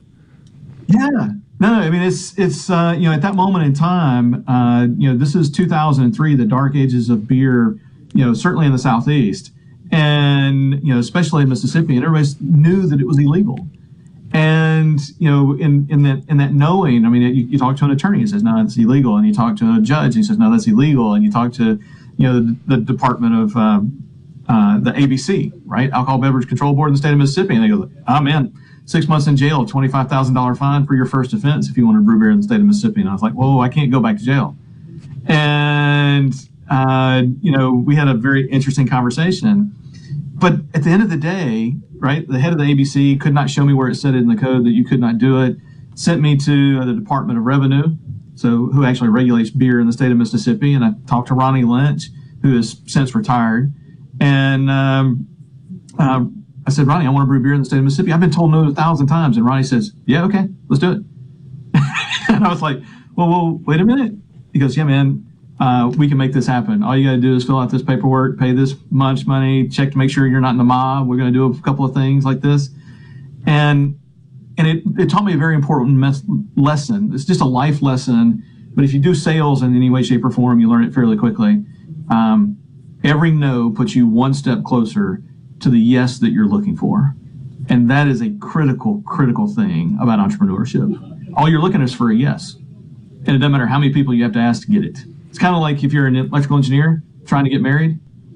All you need is one woman in a moment of weakness to say yes, which is how Leslie and I actually ended up together. All you got to do is fool them for just a little bit, just a tiny bit. Just a minute. Just a minute is all you need. Then we're off to the races, and she's already made the loan. It's too late. It's over. That's right. Committed at that point. She promised. Mark, I've enjoyed this, man. We could do a 3-hour show on this. I just have that feeling. And I'm looking forward to seeing the rest of your columns, your opinion pieces with SuperTalk Mississippi News. I can tell already from the first one, this is going to be a good one. You're going to want to print them out and put them in a binder and keep them around your house to refer back to.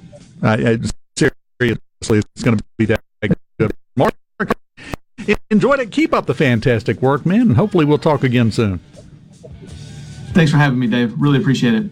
Anytime. Mark Henderson, the Lazy Magnolia Brewing Company, successful entrepreneur in the face of opposition. We'll put it like that. And still came out on top. There's a lot of lessons to be learned here. We continue on Middays right after this. Keep it here. Okay, is everybody ready? I'm ready. Ready here. Middays with Gerard Gibert on SuperTalk Mississippi. Oh, mama, I can hear you a-crying. You're so scared and all alone. Hangman is coming down from the gallows, and I don't have very long.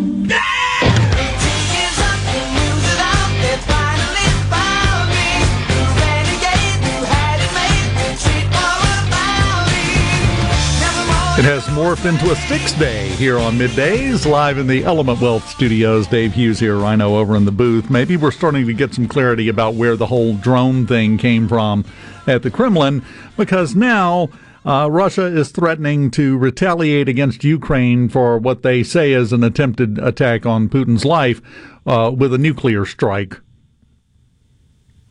Overreaction much? Or was it an excuse? Kind of makes you start leaning in that direction, doesn't it? If that's your immediate response, that's called looking for a reason, is what that is. It's kind of what it starts to sound like. Got something interesting that is coming out of Ohio today. Supreme Court ruling in Ohio today from the state Supreme Court there. A few years ago, September 2020 to be exact, a guy named Timothy Huff was at his house doing yard work. He's out there, edging, mowing the grass, trimming. Well, a guy named Donald Bertram pulled up, side of the road, right there in front of the guy, hopped out of his car, walked into Timothy Huff's open garage, picked up a $500 leaf blower, took it back, put it in his car, and drove off. Now, during this whole time, Huff is saying, put that back, that's not yours. You can't have that. No, stop that. Guy just ignored him.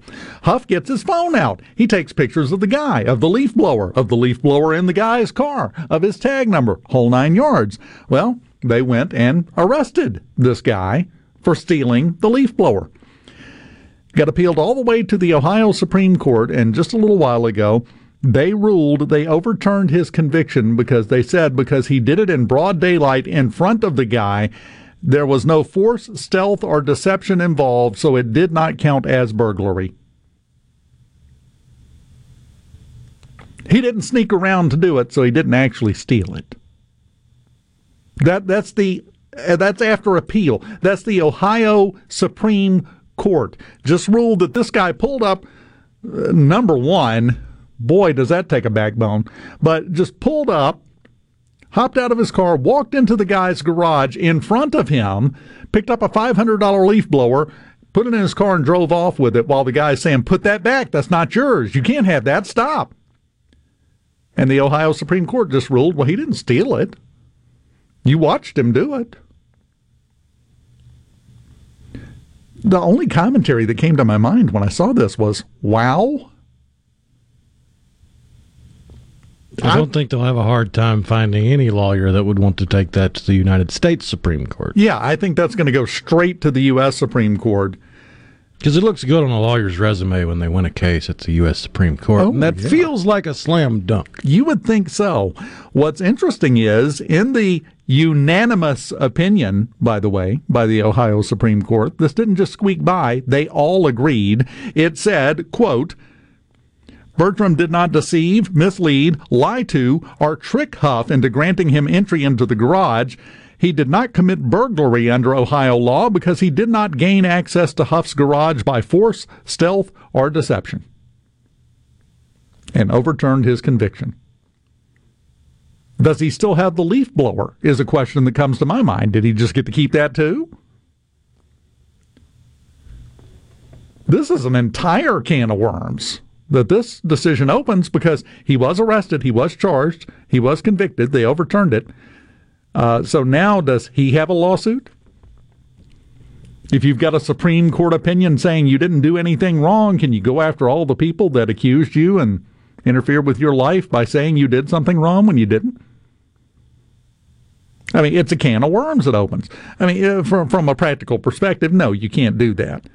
But nor did I think you could walk into somebody's garage in front of them and steal a $500 piece of equipment and be told, well, you saw him do it, it's okay, by the Supreme Court. So we're in uncharted territory in a big way here. I mean, is it just me? And yeah, Wiley, I'm sure you're probably right. It's a definition issue.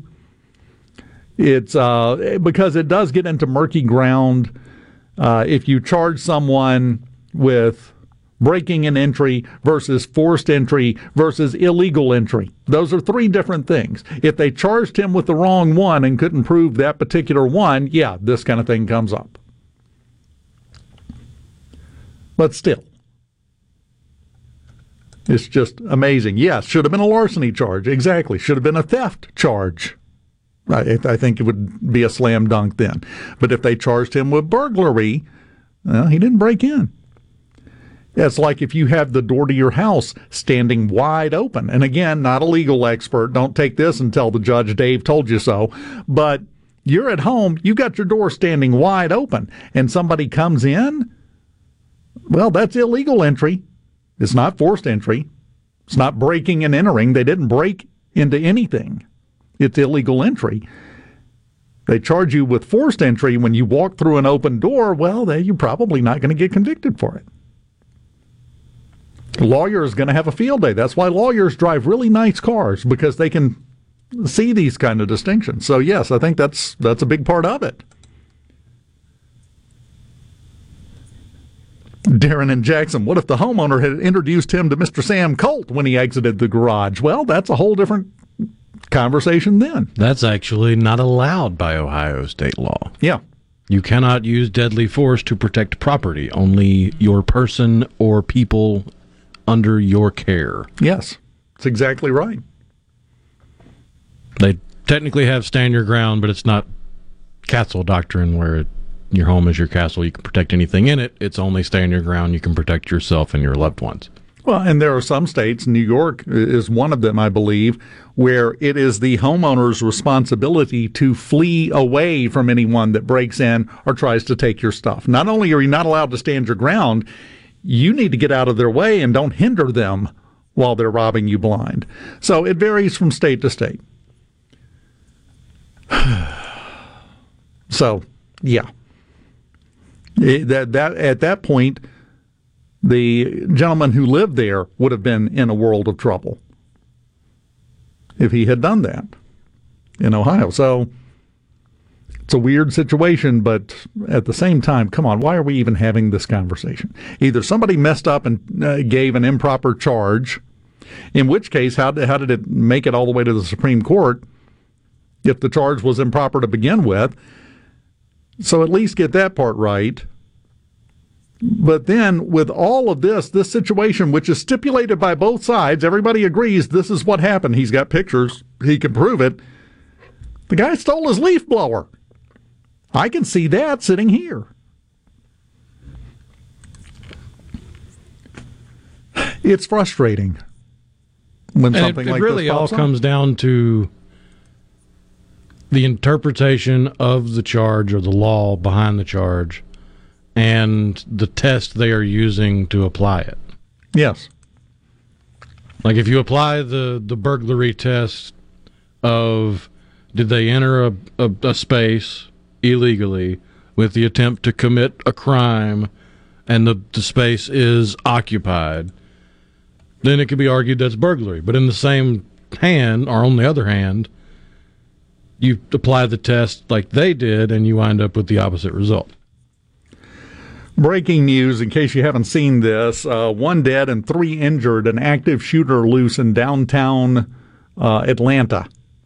And still on the loose, as of the last update that I have seen here. They're still trying to find this guy. West Peachtree Street, so that's right in Midtown. That's right dead center over there. No shots have been fired since the initial rounds were fired, but they're still looking for who this was and to see if there are any other victims. They've got some security camera footage of the shooter that they have released. Apparently it happened at a hospital. Yeah, hospital. It's the worst part. And downtown Atlanta, they've got everything blocked off, and it is law enforcement and first responders as far as you can see. But so far, 1 dead, 3 taken to the hospital. I assume a different hospital than the one where it happened. They would have to take them somewhere else, you would think. But I don't know. I haven't seen that fact. But just wanted to give you that update because it is breaking news. That's what everybody's talking about right this second, and with good reason. But here we go again. Also a bit of sad news to pass on. It was announced earlier today that Olympic gold medalist Tori Bowie has died at the age of 32. 32. From Sand Hill, Mississippi. That stinks. Won the gold medal, I believe, in 2016 at the Rio Olympics. That sounds right, yeah. In the relay? I think it was 2016, yeah. That's too young. Too young. I don't know any details. I had seen the notification, but I haven't seen any explanation of exactly what happened. No, it was just an announcement by her management team and then, I believe, family. But sad situation. Hate to hear that. A great gold medal winning Mississippian no longer with us.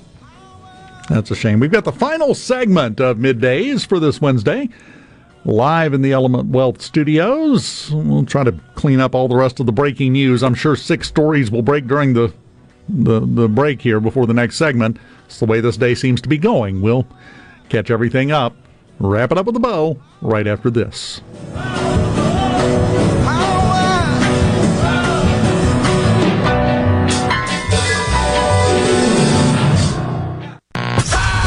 It's so awesome! Middays with Gerard Gibert. Come on, let's get on with the show! On SuperTalk Mississippi.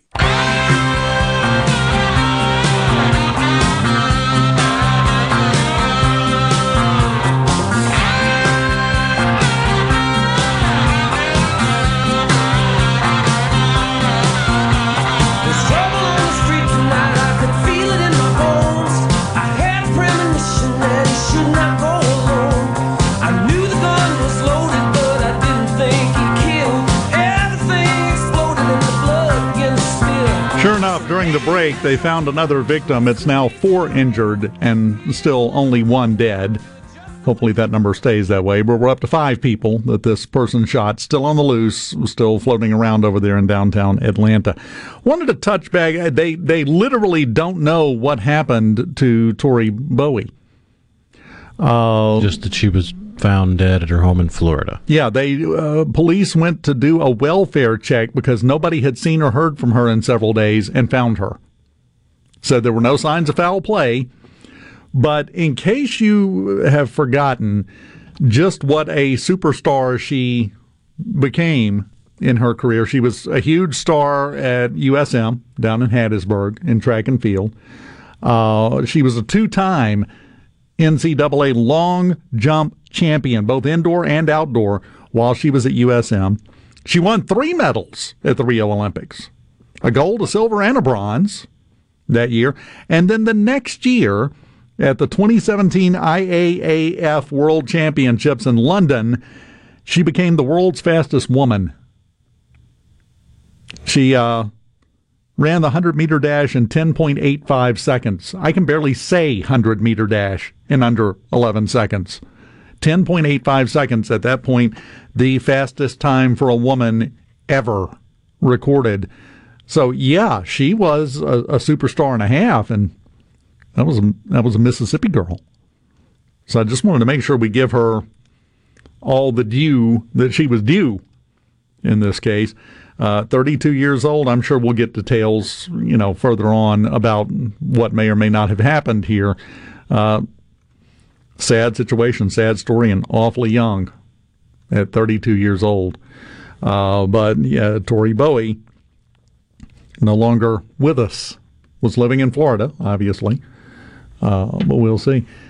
I'm looking up at the TV, and there's a lot of people running around in downtown Atlanta.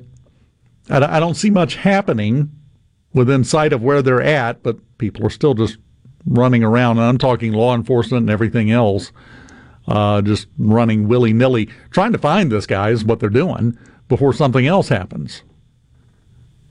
So it's a little chaotic in downtown Atlanta today.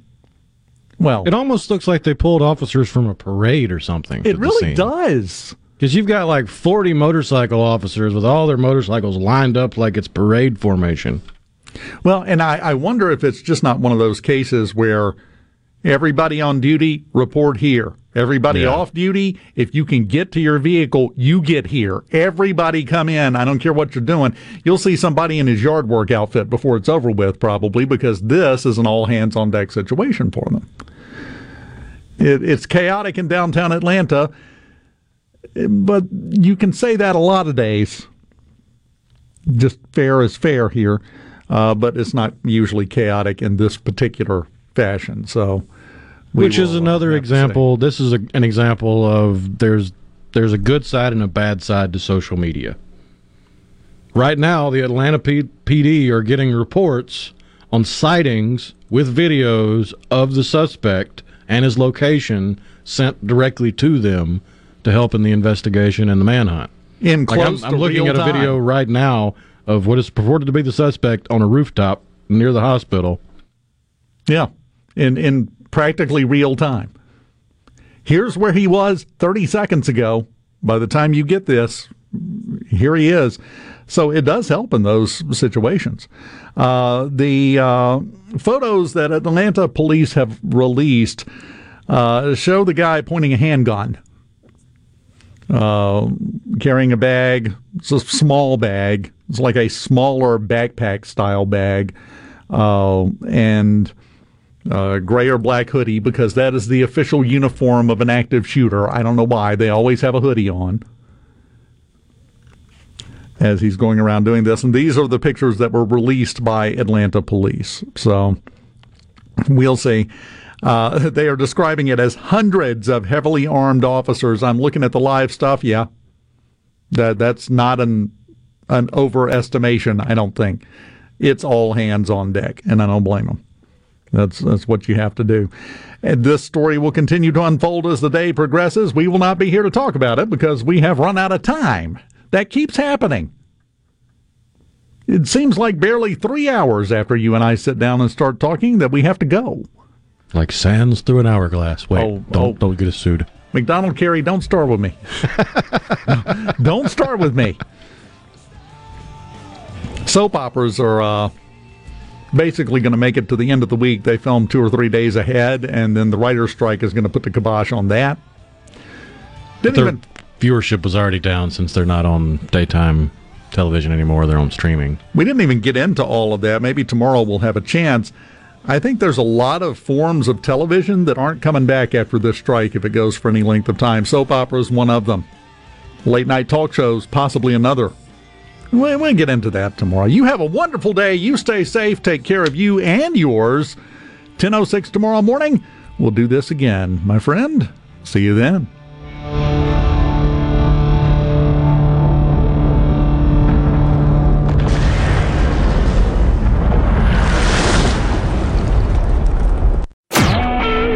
SuperTalk Mississippi Media Production.